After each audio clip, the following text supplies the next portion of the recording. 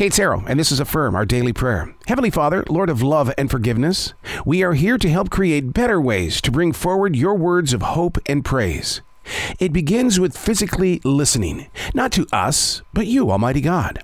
Being present on your path and the choices laid out before us. But which way is the right way? Too many of us are consumed by voices we think are playing a leadership role. Too much sound in our heads and hearts. We need to learn how to part them, then walk through with courage and confidence. To know you are the walk and the way, the right journey blessed with your purpose, which shall become visible to not just our hearts, but to all who wish to travel with your ambitions. You are the voice. You are the artist. You are the beauty of all things, even while there is darkness. Yet here you come, our daily ray of light. Such a collaboration is the real story of having a life.